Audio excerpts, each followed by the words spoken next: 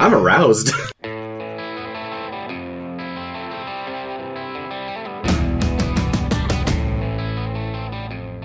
Hello and welcome to this episode of the Alien Familiar RPG podcast. I am Clayton.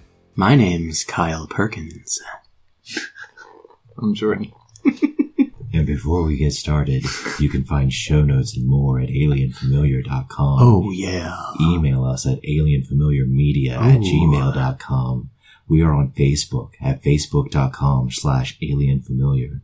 And if you want to help us out with supporting the show, oh, yeah, you can be a patron at patreon.com/alienfamiliarmedia.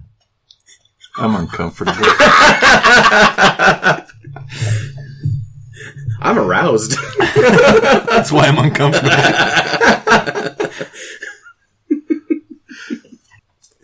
How y'all doing? Welcome to the show. Wow, what a day to be alive and healthy.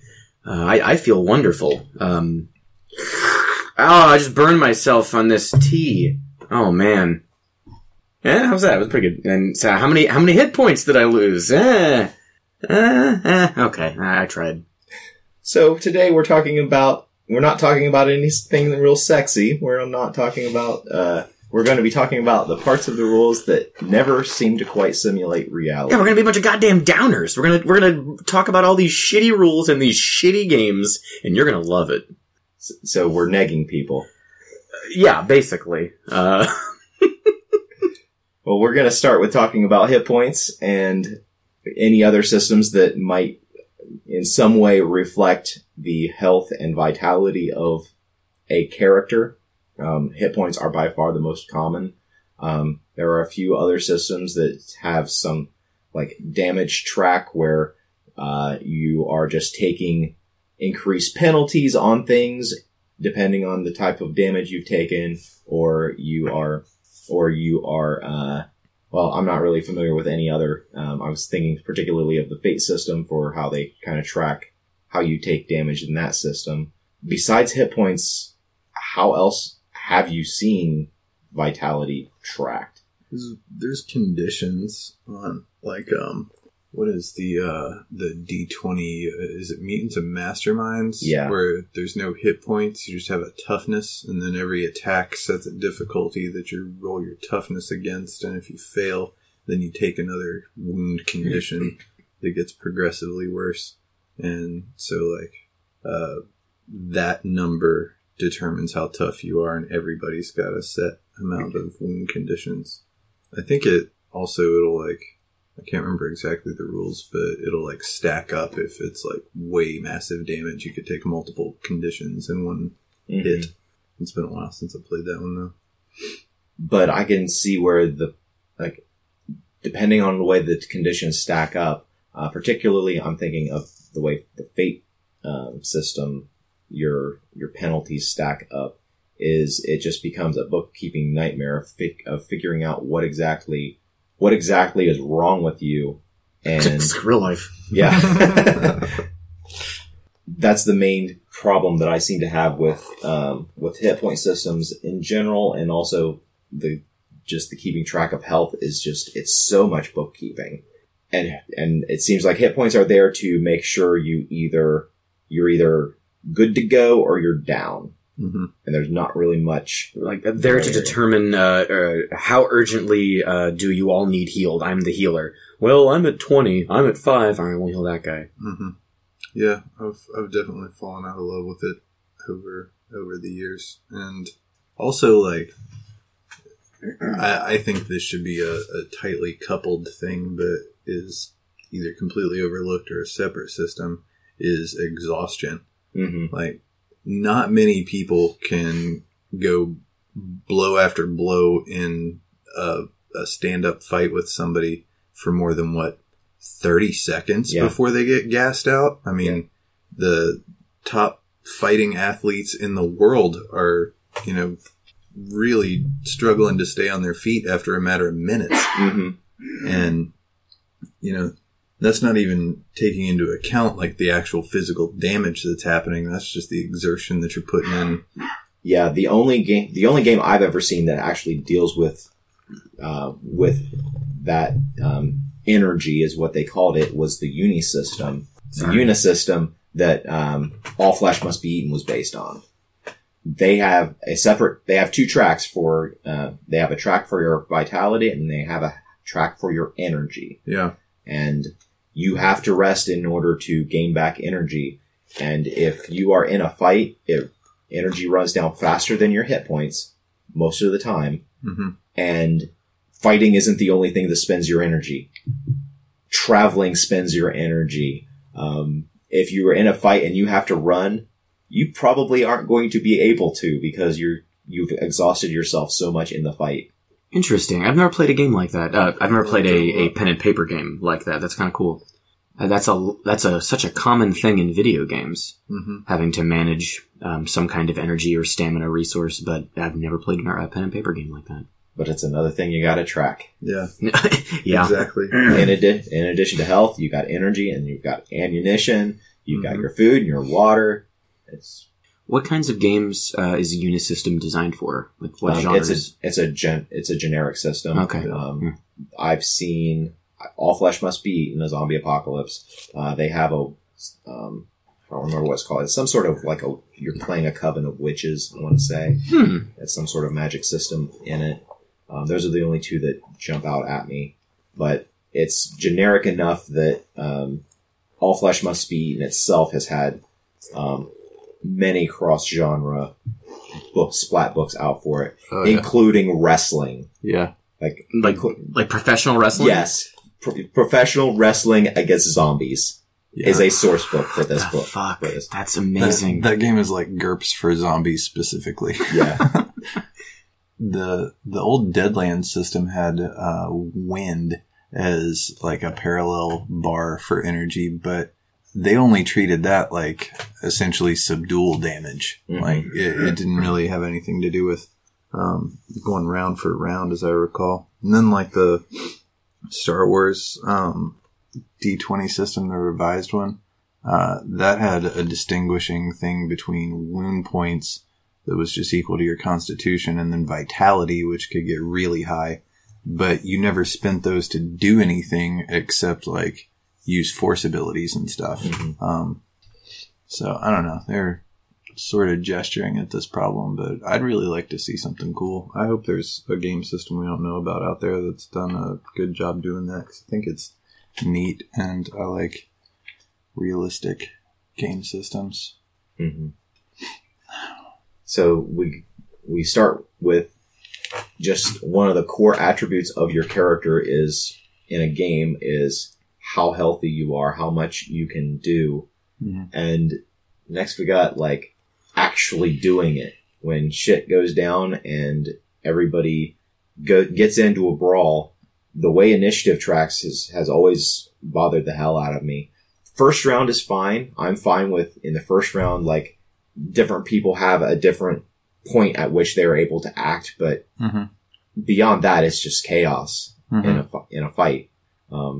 Every tactician in the history of the world has said that like no plan survives first contact with the enemy, and the confusion, the disorientation of what all is going on. Whenever we're playing a game, all of our characters are perfectly aware of where everything is, what all is happening, where it is happening. Especially if you're on a grid, you can just look at the grid and see, okay, all of these things are going on. But in a combat, most of the time, I would think that theater of the mind would be the way to go, especially because it's so hard to conceptualize all of the different pieces that are going on in combat. Mm-hmm. Yeah, if actual combat worked like that, well, let me rephrase.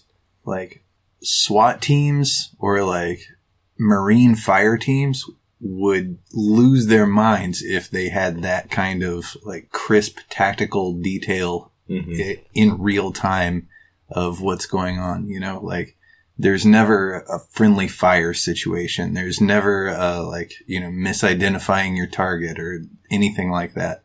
There's only friendly fire when your wizard is being a dick. Yeah. Or in some games, if you roll a fumble or something, that's like a consequence of it. But it's never like I see some shadowy person over there and I think that's an enemy and blow their head off. And That's Tommy, no. That's not to say that the rules don't allow for that, but it really seems like no players and DMs cause that to happen. Like, think about how betrayed and shitty your players would feel if you have everyone do a perception check and the highest is a 10 and you're like, yeah, you see something over there moving in the trees, and everyone looses a volley of arrows and they just killed some like treasured NPC, and the GM's like, well, sorry, your perception rolls weren't good enough. People would lose their minds. It's fired without confirming your target. Or you're in a fight and one player, if you're doing theater of the mind, one player isn't paying particular attention because they're on their phone, and their turn comes up, and the storyteller or game master describes what they're seeing, but doesn't identify who each person is, and you say, like, there's a figure here, there's a figure there, there's a figure doing this, there's a figure doing that. Well, who seems to be the biggest threat? Right. The figure there has a pretty big sword. It's dark, there's a lot of smoke. Okay, I shoot the big guy. Well, the big guy was your tank. Yeah. This is kind of skipping ahead, but I think that it's relevant here. Another problem with the initiative is that every single turn is an insulated event. Mm-hmm. So, like, we're going to talk about full auto fire. If on my turn I spray 30 rounds into some guy across the room, then on your turn you can run up and hit him with an axe. Yep. But I should still be spraying bullets the whole fucking time, There's never a situation where, okay, you're laying down fire down this, this corridor, and some guy runs across and randomly gets nailed by your volley of bullets. Mm-hmm. That bothers me. That it's that Final Fantasy kind of fighting. Right. We put out that combat primer episode, right? We did some mock combat. That was a few months ago. It was to help me be a better DM. Help the listeners be a better DM. I was thinking of something different. Yeah, you're right. Anyway, that brings me back to that. Thinking about in 5e, all the ridiculous things you can do during your movement phase. Like, I'm running up, I'm drawing a sword, oh, there's a piece of gold in the ground, I'm gonna pick that up, I'm still moving, and stab. And then meanwhile, somebody spends their entire turn doing, like, a skill check, which would include some kind of like searching through, like, a room. I don't know. There's wording in the PHP that I was reading the other day. There were the DM guide, I can't remember which, that kind of implied that you only get one of those list of move actions. I can't remember what exactly it said, but that was definitely the implication of it, was that you get one of these, and that makes a whole lot more sense than I'm running around doing every wacky little freebie thing I can think of. Right. But it's not spelled out as clearly as it should be, I think. Well, I think it's pretty clear because of the implication. Yeah. Yeah. Another thing about initiative that bothers me is the fact that it takes my character the same amount of time to throw a quick punch as Jordan, your character, to swing this big fucking maul with two hands and do an entire swing. The only game that I've seen that tries to address this was, crap, I can't remember it. It was White Wolf, the Scion series, Hero, Demigod, God, where the initiative in that was kept on a clock. Yeah. And your action determined how much time it would take for your next time on the clock to come up. So for instance, if you started at a 1 and did like a punch was pretty quick. So a punch only gave you, like, I'm just making this up, like, would only for your next action to come up. So you got a cooldown for all your actions. Yeah. That's cool. Yeah, they tried to kind of address that back in the day in 2nd edition D&D with weapon speed, but all that amounted to was a modifier to your initiative. It still took 6 seconds for... Yeah. But there were also attacks per round that you could have with weapons. Yeah, like three attacks every 2 rounds. Yeah. That's good fractions. That's my favorite. 3 attacks every 2 rounds. Awesome. Moving down the list of things you think of when you immediately, think about pen and paper RPGs, we had HP, initiative, grapple. I mean, really, we're not talking about the joke of first thing your players do, I grapple him. The first thing you have to learn in every system because it's overly complicated, how to grapple. But if you think about the actual mechanics, like right now, you spill my tea, and this is the only thing keeping me alive right now, and I'm pissed at you. And so I want to grab you, and it's not a hug. I want to get you. There's so much at play right there. I have to get out of my chair. You start to get out of your chair because you see me coming for you. Can I close the distance to you before you pull out that knife that I know you keep? How do you actually simulate that? Also, most, fighting, grappling situations is not one-sided. It's both are grappling each other, struggling for an advantage. It's very rare that, they'll, take somebody's back and it's, clearly just one person. Yeah. I read a statistic several years ago. I don't remember where it came from, or read 2 statistics that were very closely linked. One of them, 90% of brawls go to the ground. Oh, yeah, absolutely. 80% of the time, the guy on top wins. Oh, the guy on top on the ground. Whoever is above the whoever's on top is up there just beating the shit out of who's on the bottom. Mm-hmm. Now, by 5th edition D&D rules, since when you grab somebody, all it does is prevent them from moving, which is stupid. Does that mean that the person being grabbed can grab the grabber and both of them prevent each other from moving? I think that's a separate roll. Oh, wow, yeah. So in D&D 5e, opposed strength or athletics checks. Say I'm grabbing you. We roll, I win, I have you in a grapple. On your turn... You can then drag me somewhere. I can drag you somewhere, but that's all I can do to you. On your turn, all you can't do is move. You can do any other action, which would include a grapple attack on me, right? I would think so.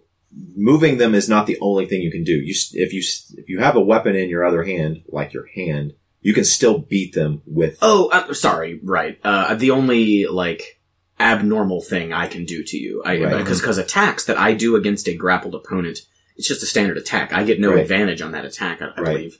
But yeah, would that mean that you could grapple me even though I've grappled you? I don't see why not.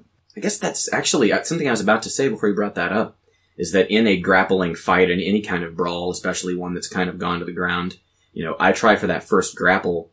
We're already in extremely close quarters. You're probably going to try to pin or grapple me. And I'm trying to think of any systems. Apocalyptia did this, maybe still does. If you have somebody grappled, can't you fail so severely that then you are now grabbed? Or they can turn it around on you, yeah. There was some rule, some mechanic for that. Yeah, because it's more like you're struggling over who's in control of the situation rather than just, I've got this status effect on you that you're trying to, prevent. And there's, a bunch of sub things that you can do, like turn that basic grab into a choke or, whatever. Turn them into a human shield, that sort of stuff.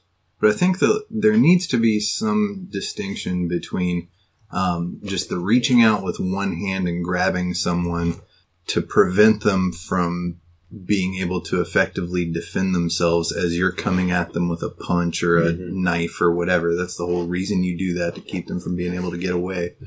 Versus bear hug, tackle, get them in some kind of wrestling scenario. Or it needs to be a wrestle check. Yeah, it's just a completely different set of things. You're doing it for completely different reasons. The grab in D&D doesn't make it any easier for you to stab the person that you have grabbed. Right. Or for your teammates too, either. Yeah. For that matter. If you could trip them, and then because they're held, they can't move, they can't use their movement to get up. Right. You would have advantage on them. But that would be... But there's none of that, prison cell stabbing where you walk up and grab somebody's shoulder and then run it into their guts a bunch of times, What are the mechanics on that real quick? So if I have an enemy grappled, and then some other thing brings that character prone, that would indicate that they could not use their move to stand up, since they can't move? I would need to look this up in a rule book. At some point you get to the pinned condition. Yeah.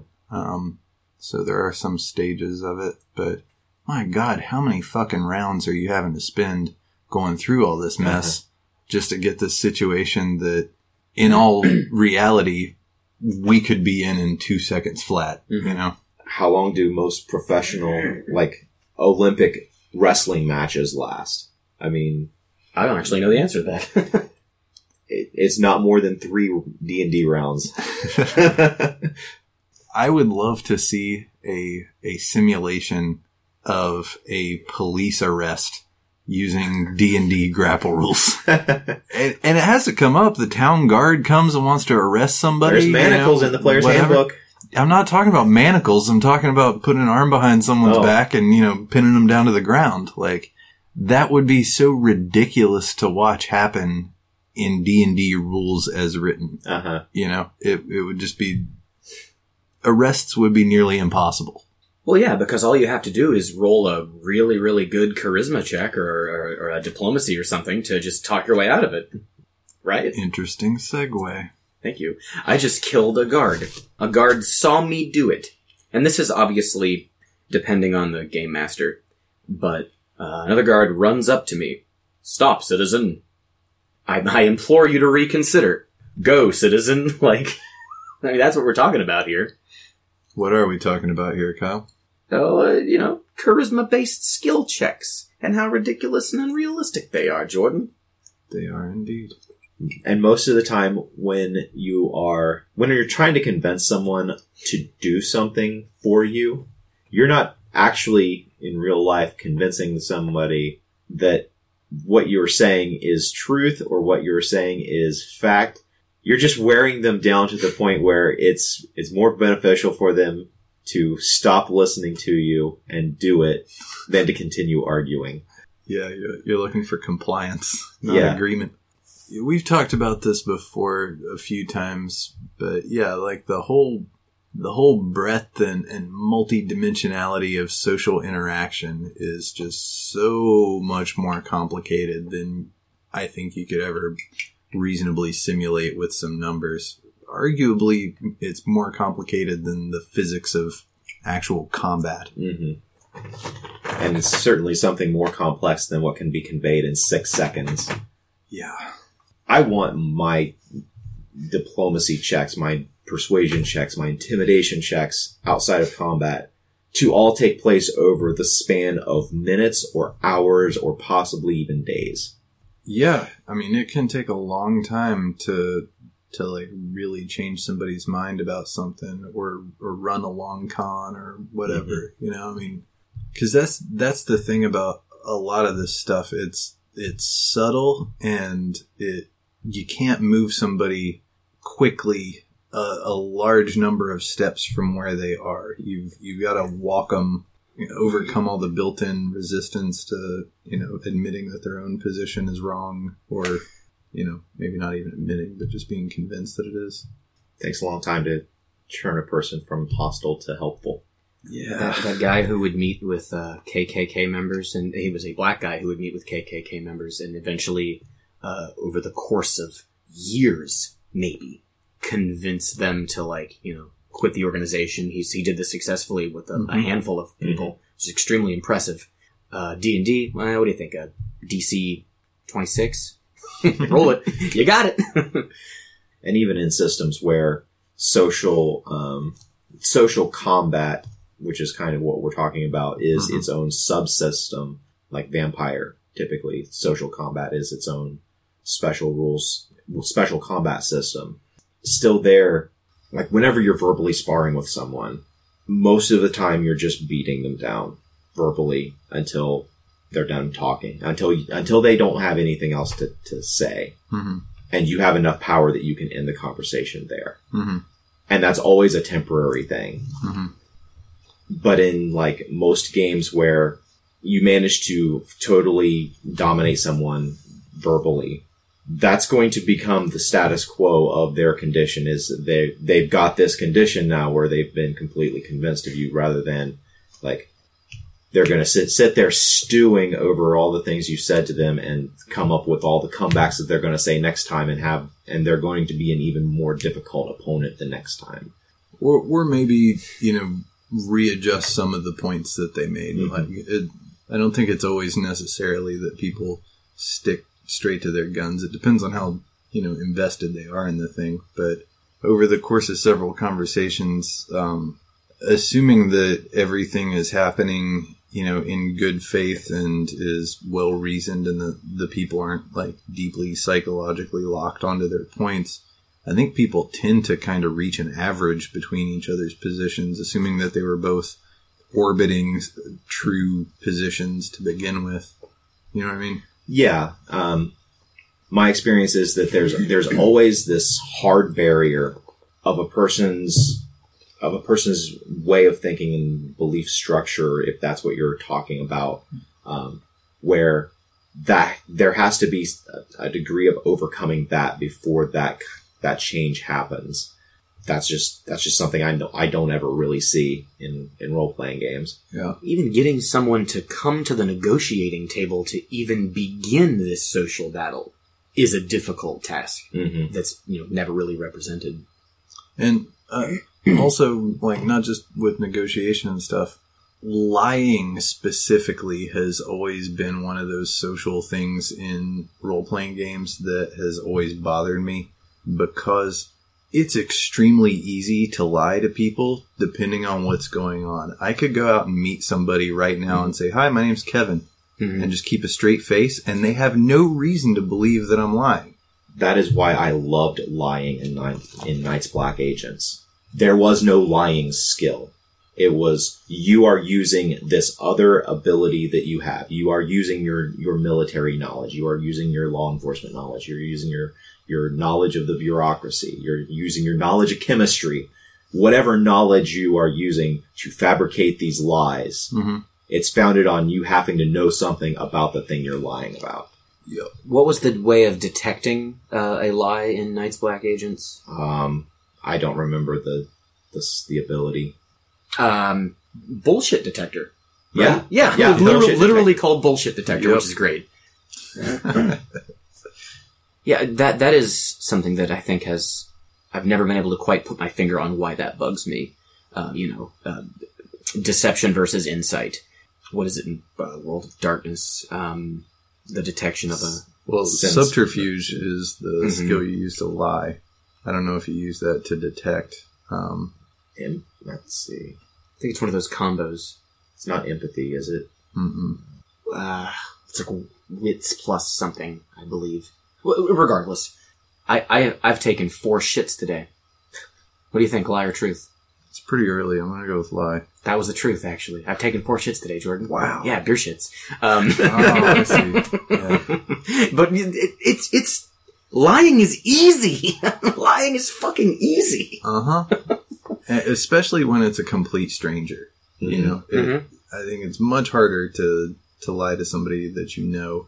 Most of the lying in role-playing games, you're lying to complete strangers, too. And especially if you're playing a game where it's before the information age, where there's pictures of everyone that you can find, like when the only way to get a picture is to have someone sit down, look at you, and draw a picture of you. Yeah.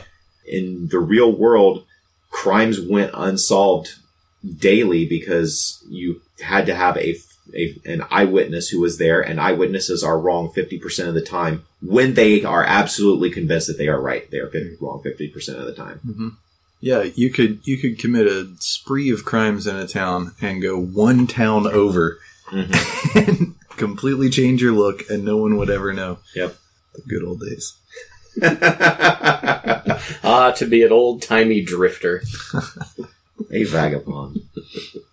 You could sit there and you could try to convince someone of something until they die of old age, and they might not be convinced. And dude, speaking of dying of old age, what, Jordan? That's thin. Segway master. That's a good one, though. Dying of old age. We got healing spells. We got the ability to cure disease by touching somebody the right way. Good touch, not bad touch. Yeah.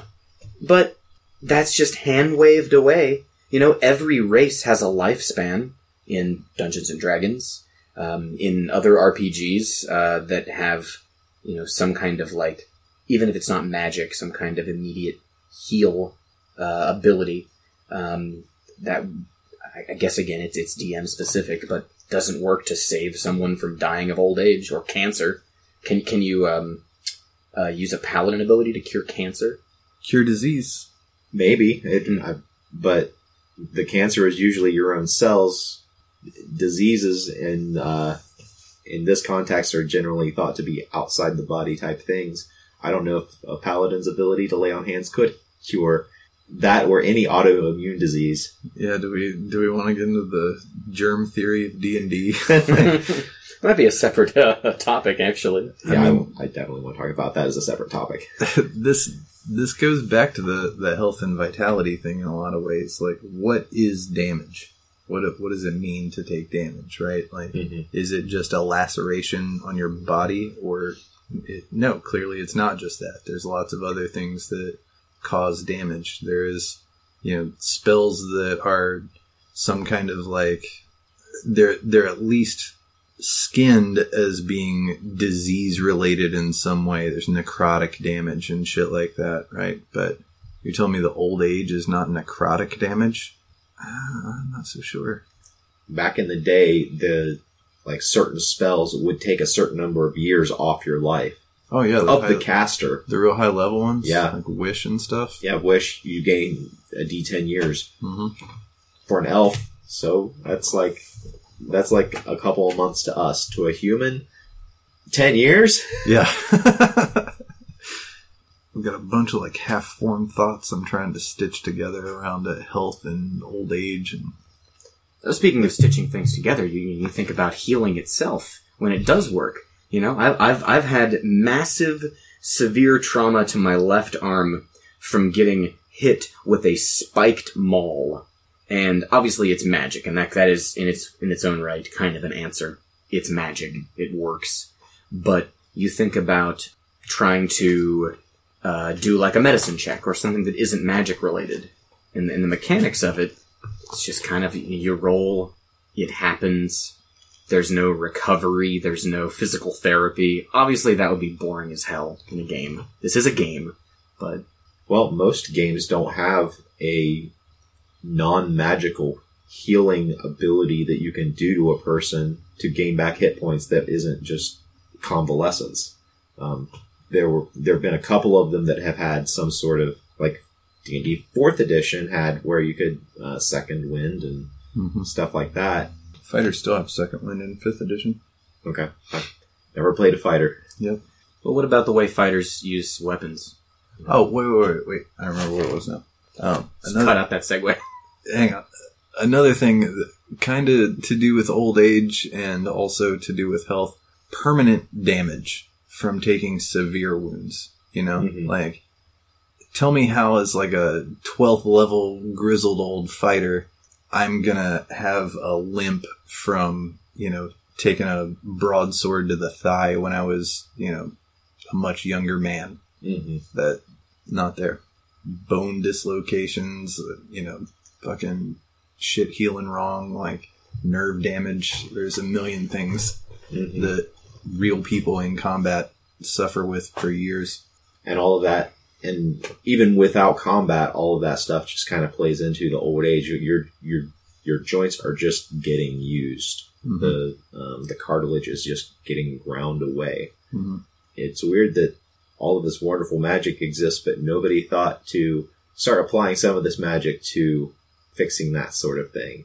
When in the real world, that's where a lot of people are hoping that the real money in healthcare is going to be. Oh yeah. Well, that was one of the things I was trying to think of earlier when we were talking about disease. I was watching a thing about how some of these places that are looking at like age reversal or age slowing kind of therapies sometimes have a hard time getting funding because the CDC does not classify aging as a disease. But if they would, that would open them up to a bunch of grants and shit like that. So like, it's kind of arbitrary, like what thing we're calling a disease or not. But if there was some, some bacteria infection that you could get that did all of the effects of aging, but a little faster, we definitely call that a disease, or some some chromosomal problem that causes you to physically have a body that is many decades older than what you actually are. Progeria. Oh yeah. You don't see those kids around on the news and stuff as much as you did back in the 80s and 90s. It's funny, we've spent so much time and, energy being able to fix and cure just about anything at this point. Obviously, that's not completely true, but you think about the amount of things we can cure and fix, and now we are looking at slowing down or reversing aging in some small capacity. It's beginning, and no one has done that. I guess the magical CDC doesn't fund aging research either, maybe, and that's why there's no magic there. I don't know. It's all like Silicon Valley startups and stuff. That's where this money's coming from. But like, literally, aging is just damage to cells. It's damage to the telomere at the end of your chromosomes. With every splitting, you lose little bits of this information, and so every copy is worse. And so, cure light wounds should cure your fucking telomeres, Let's talk about the things that cause those wounds. Those light wounds. Good one. Let's talk about weapons for a little bit. I have a lot of beef with the way weapons are handled in role-playing games. Where do you want to begin, Clayton? I don't know, because I've got so many weapons-related things up here. Let's just start with weapon breakage, equipment breakage, which never happens unless there is a rule for it, in which it happens way too much. I've never seen a good balance. I played a D&D game where whenever you rolled a 1, your weapon broke. I was playing a fighter with 3 attacks per round. I was breaking a weapon on average every 3rd or 4th round of combat. I would have to go through, hack for a couple of rounds, hope somebody went down so that when my weapon broke, I could pick up their weapon. If they didn't go down, then I had to go into a grapple, wrestle their weapon, and use their weapon against them. That's pretty badass. Actually, it's a little bit awesome. It sounds like fucking Last of Us. Yeah. Shields are a big one for me on that. I can sit there with my shield board, and you can hack away at me with a 2-handed axe indefinitely. I kind of have often thought that shield should probably just be a big block of temporary hit points that you have to roll something to use to soak damage rather than just a invincible barrier. I was always partial of using the rules for using shields being more of a parry, where it's a lot easier because the sword the shield is a lot bigger than any weapon you would be using to parry with, but it would still take the same core mechanic that you would use to parry a blow. I wonder how often weapons actually broke in medieval combat, because thinking of long swords from the 1300s or something. It seems like that would be a lot harder to break than a rapier or a small straight sword, those sort of 15th, 16th century style of weapons. If they're only being crossed by weapons of roughly the same size, which is historically what tended to happen most of the time, it's flexible steel that has been, it's been built for strength. So, well, in the real world, weapon breakage was such a big problem that's why we kept evolving and changing the metals and alloys that we were using to make our weapons up until now, and we are continuing to do so. Like, especially before even iron weapons became, like, iron being not really all that, like, being comparatively strong compared to everything else, like, bronze weapons would bend like crazy. And like, the 300 Spartans at the Thermopylae Pass, that's the main advantage that they had, was because they had stronger weapons. They had weapons made out of actual iron rather than a lot of they had spears that had a tip of iron, and I want to say that the shaft was also metal as well, so they weren't going to break against the softer metals that the Persians were using. So, yeah, weapons really did break all the time. That's why we got better steel. So that was kind of weapon stamina gave them an advantage, because even though the enemy soldiers might still be in fighting condition, their weapons weren't. Interesting. I wonder, though, like, if you've got two guys fighting and they've both got, long swords, the same kind of make, how long they could battle with each other before one of those swords would break. And I feel like breaking seems really unlikely. It'd be much more likely that because of some, geometry of some situation that you get in, that it would bend out of shape and then be, shitty and basically useless.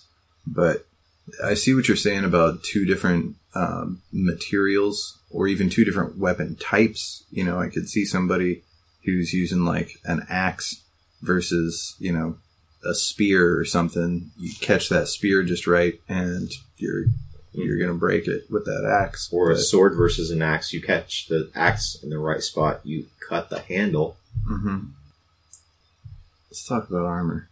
Part of what I hate about the way armor is done is just that every armor is anachronistic to the time period in which it's happening, or in which the story is supposedly happening. Like, you'll have armors that have spanned human history, all available at the same time in a particular location. You will have scaled mail and like full plate, like a breastplate, where the breastplate in every way was superior. Why would you ever have the scale mail? Because in reality, the scale mail would actually be more expensive to make, because it's going to take a lot more time in order to make each individual piece, put the pieces together. And like weapon breakage, armor never wears down. I could come up on a mounted or an armored knight in full plate mail, like a two-handed maul, catch him square in the breastplate.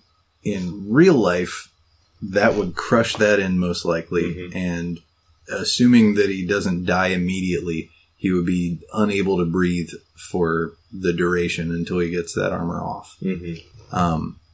No such luck. Or worse, like leather armor, where you cut into leather armor. Well, now you've got cut open leather armor. You can't fix that. The leather isn't going to heal itself. Yeah, in most campaigns, the players never visit armor smiths unless they're buying better armor. Yep. And that's not just D&D. Any kind of game. You want to go shopping? Yeah. Because you need all your shit repaired after a week of travel in the field? What? No, I want to buy something better. How are there still armor smiths in D&D? Like, it seems like there should be so much legacy armor from ages past that never got destroyed. It should just be armor merchants. Also, like, they used to have this in 2nd edition, and it was too crunchy to keep up with. But having different weapons having advantage or disadvantage over different types of armor. Using piercing weapons against chainmail. Or bludgeoning weapons against chainmail. Yeah. Not really such a thing anymore. Nor is just having piecemeal armor. Like, who in the real world, point me to more than a handful of examples of really rich people who had a full set of one type of armor that they were wearing that wasn't piecemeal in some way. That they didn't just cobble together either because they couldn't afford to buy it all at once, and so they bought the breast piece. They bought the shoulder piece, then they bought the arm piece, And it's all going to look different. It's probably all going to be, each piece is going to be made by a different blacksmith, so it's going to have a different style to it. And the tarnish on the older pieces too. Those chainmail dice bags that you made and are still selling for $50 each. Listeners, you were saying that like the different ring production rates that you were, when you were making metal rings, they would begin to tarnish from the moment you started handling them and using them. And so some of the early dice bags had like half of the rings are at a different rate of tarnish than the other half. And that would make, even a chainmail, a chain shirt not look like this uniform idea we have in our minds of chainmail looking. Mm-hmm. And most of the discoloration is just due to the fact that I had to use different runs of steel in order to make those rings. Oh. It wasn't the same batch of steel. It wasn't from the same, I bought them in big long coils, the steel, and made the rings out of that. Well, when I ran out of one, I had to buy another coil, and while we have incredibly precise machines designed to ensure that each product is within the same tolerance of all the other products, they're still going to come out different colors. Mm-hmm. There's going to be slight differences in the sheen of the metal, and that's what you're seeing whenever if you get one of my dice bags and some of the rings seem to be a little bit more faded than the other. It might be because those rings are older by maybe a couple of months because I bought the rings earlier, or it might be a very slightly different process used to make those rings, even though it was from the same manufacturer. That's one of the very basic level things people think about with fantasy role-playing games are the players running around in, it might not be ornate, but it's going to be uniform, let's face it, pretty cool-looking armor. Mm-hmm. Every player, whether it's a leather up to full plate, every player's in really cool matching armor. Highly unrealistic. Mm-hmm. I'm wondering, though, about, I'm interested a lot in this idea of, gear degradation and stuff like that, and, cobbling together stuff. And I tried to simulate that in Apocalyptia. You can do all these things that we were talking about for this gear stuff, but it's so much more bookkeeping. I can't think of a way to simulate that faithfully without it being this object has some hit points to it, and you got to keep track of that stuff, and blah blah blah. So when you take damage, you have to not only figure out your damage, but the damage that your armor is taking, and you want it to be quick because that's another way that games are never simulating reality. You spend an hour on 10 seconds of in-game time. I don't know. Do you guys have any better ideas on how you could possibly do that kind of thing? I really don't know. Gear degradation or time simulation? Gear degradation that is kept up with elegantly enough that you don't spend 5 minutes on your turn of 6 seconds or whatever it is. It's a dumbass idea. You have a paper doll or even just a single piece of paper that is the armor you're wearing, and it's with your character sheet, and every time you take damage, you have to tear a little piece off of a grid off of that thing, and when the whole thing is gone, your armor breaks. I actually kind of like that, but I actually like that idea too. If it's a chest piece, you have a representation that resembles a chest piece, and you can take pieces off of it. But once you've eaten through it, not even necessarily torn all apart, try to represent where the damage has been taken. Take a little piece off of it there until it wouldn't be functional anymore. Until you've torn it in half or something like that. In this hypothetical game, for people who hate waste, we could sell, armor paper dolls, that's air quote paper doll, that once they're torn apart, they could be like Velcroed or like magneted or somehow, put back together to be reused as another representation of your armor in its state of decay. Okay, so your guys' elegant idea is voodoo dolls. Yes. Yes. All right, cool. So legitimately, my idea is have a printout that is like of a body, and whatever armor you've got on, there is a pictorial representation of that armor with like a grid on it. Mm-hmm. And whenever you get hit, like you tell somebody, okay, fill in a square on that grid.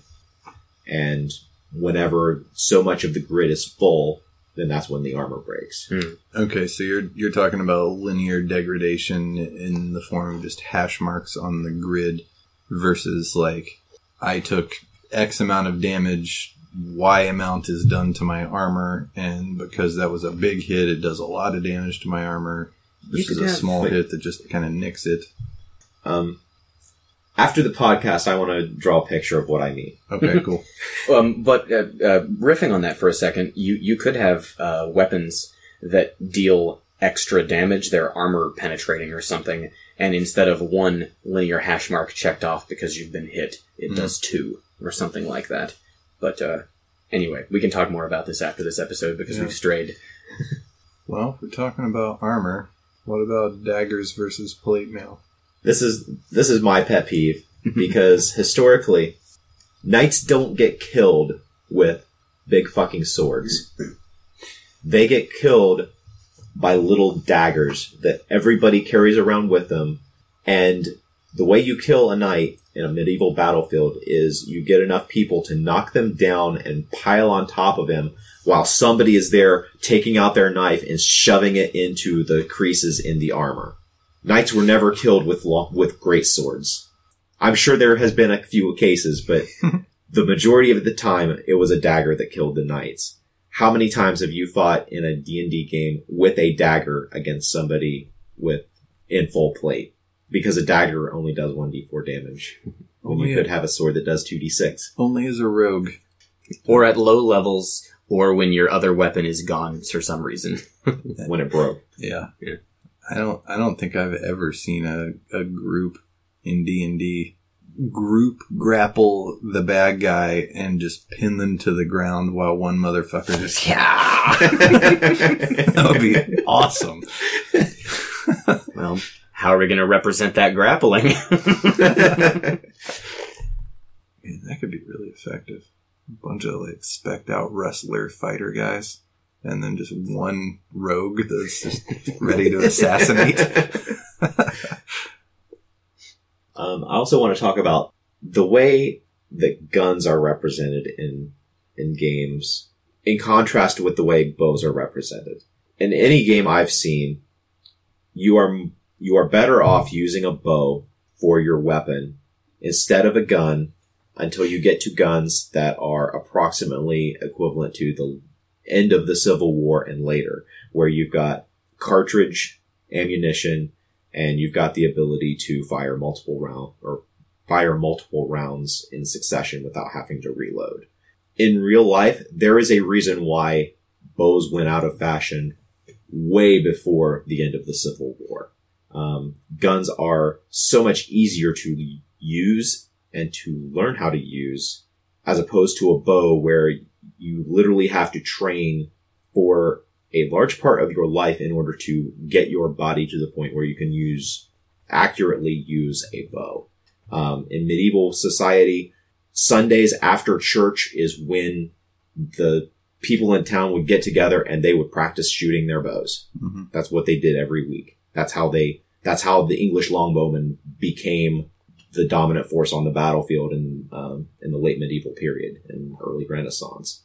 But guns were so much better because you could just put them in the hands of anybody, and after an afternoon of teaching them how to reload, they could pick it up and fire it, do it again, much more accurately in a group, just as accurately as a group of archers. And the gun also delivers so much more energy on target than, the bow does. I mean, the gun is what made plate mail obsolete. Yeah. And there's that weird period of history in like the 1600s when like the battlefield was basically like mounted knight dudes, but also dudes with pikes, and behind them dudes with little single shot shitty guns or maybe crossbows. And that was pretty much it. Like once you get that formation, mounted knight in plate mail looks ridiculous. And it never came back. Yep. Guns are also easier to maintain. Yeah. If you keep a gun fairly dry, you keep it from rusting, maybe a little bit of lubrication if you really want to. Even, we're talking shitty old guns to modern day, assault rifles. That gun's going to be able to be used for decades. Hell, like I've fired a gun that's 100 years old, but a bow, the string is going to, even if it's not used and it's kept away carefully, that bowstring, I don't know how long they last, but a bowstring will degrade. The wood itself will begin to degrade if it's not taken care of. And that's why there are so few yew trees in the British Isles, is because they cut all those trees down to make their bows. Or is it the ash? Thank you. Yeah. Me? You. I would like to say a little bit more about just basic combat mechanics stuff. So like sword fighting, we kind of got into this a little bit when we were talking about how most fights go to the ground. If you've got two people that are wailing on each other with swords, for one thing, I don't know of a system that does like a lock very good. That's a common thing in media, and it would be a thing if you're trying to struggle to get this blade into somebody's body and they've got one to repel with. It's always just like these slashes back and forth is always how it's portrayed. But for one thing, if you're swinging a huge piece of metal at someone, and even if they do manage to get their sword in the way, there's a shitload of kinetic energy that still needs to be dealt with. And if your footing is not right, you're going to get knocked over, even if you don't get cut. And your sword's going to get knocked into you. Yeah. You don't see a lot of that. You also don't see, like, you only see, like, for a sword, the blade being used. You don't see any other parts of the sword being used. And every medieval treatise on sword fighting, you are using the pommel, you're using the guards, you're gripping the knights are gripping the blade with their gauntleted hand in order to get leverage and half-handing. Yeah. You do see pistol whipping represented in a lot of systems, but you don't see like a pommel hit represented. And it's also always assumed that, like, furthermore on what you're saying, that not only is the attack just the blade of the weapon, your attack is also just that weapon. There's never like slash at the sword and then kick him in the chest, something like that. There's, little shoulder just to knock him off balance. Like there's all these little details of it goes back hand-to-hand combat. And it goes back to the fights going to the ground. You're not maneuvering in order to get a good slice. You're maneuvering to knock them to the ground so you can run them through. Yeah. I mean, Musashi talks about this in Book of Five Rings. He talks about how when you're moving in on your opponent, that your main intention is to cut into them as deeply as you can, but you also have to keep all of these other options available to you to kick them, to knock them down, to punch them. Like he talks about your whole body being part of your attack with every attack. It's not just like he actually makes fun of fighters who just sit there and slash at each other. He's like, this guy's an asshole, That's another example of how initiative also sucks. Is that in real life samurai duels, both guys died most of the time. In a D&D samurai duel, they're gonna roll initiative. One guy's gonna go first. He's gonna make an attack that's not gonna kill the guy. The other guy's going to attack back, and they're going to sit there and hack away at each other until one drops and the other one walks away victorious. Sorry. It's not real. And the survivor just walks away with all of these bleeding wounds that magically heal on their own. Yeah, he'll get better. Don't worry about it. No danger of actually bleeding out when you're walking away from the fight.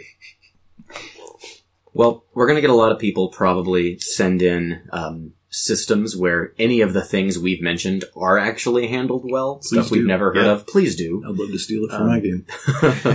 Also, remember that the point of this episode was to shred apart a lot of these things. We fully understand that if the things we talked about were represented perfectly realistically, these capital G games we're playing probably wouldn't be much fun. But I think it's a pretty cool exercise to talk about this, especially when you're thinking of elegance in a design. Yeah, I can't remember the system, but there is a Wild West high noon gunfight role playing game where the rounds are in fractions of a second. Oh, nice. For doing a quick draw and shooting your opponent. Damn. What do you do on this round? I spend my fraction of a second spinning my long gun. I'll say a syllable. Heh. Next round. A. Next round. Tuh. Next round. Ill. Next round. Grim. You've gotta make your roll to grab your weapon. You've gotta make a roll to elegantly pull it out of the holster without it catching. You gotta bring it up. You gotta line it up. You gotta squeeze the trigger without, I love the failure opportunities on those first two actions. Yeah. Fail and blow off your own toe. So do we want to move on to geek things? Sure. I don't really have a whole lot. I've discovered 2 YouTube channels that I've been getting a big kick out of. One of them is called The Modern Rogue. They look at a lot of... one of them is very obviously a D&D player because he has an everyday bag that he assembles with all these cool, probably illegal in some areas, like things that you can have, like they show how to pick locks and defeat different systems. They talk about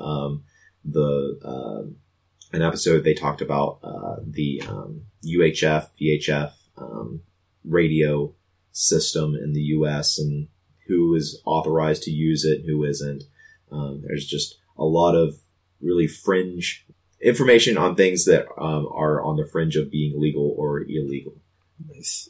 I don't think just purely a set of lockpicks is illegal anywhere, though it might, cause someone to investigate you and you could get in more trouble for other things. But I've flown with lockpicks and, going through a security scanner, no one says anything. There are a pretty handsome white guy, so... Yeah.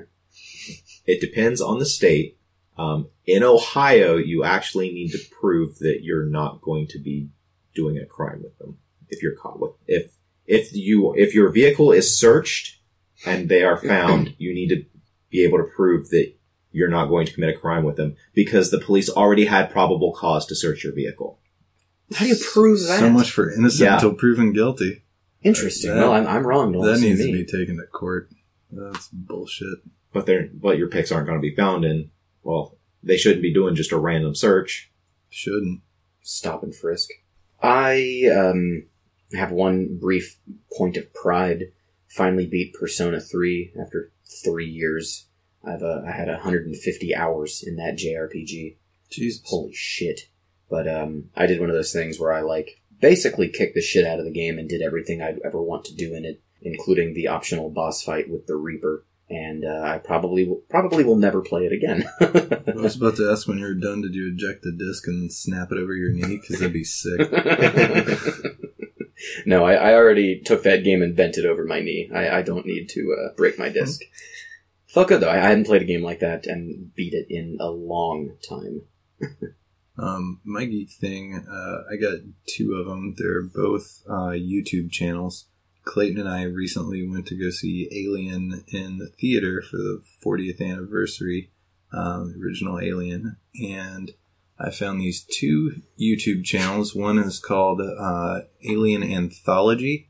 That one is a series of short films that are surprisingly high production quality, all set in the Alien universe. Some pretty cool stuff there.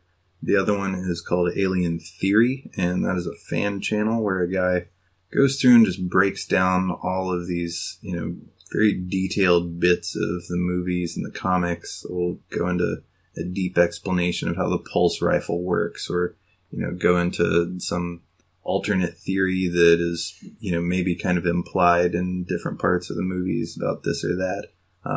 Lots of stuff about the alien biology and life cycle and yada, yada, yada. But yeah, if you're a big alien nerd, check those out because they're pretty sweet. That might be the geekiest geek thing we've ever brought up, and I love it. Thank you. All right, guys, what do you say we stop this bullshit and start rolling some dice?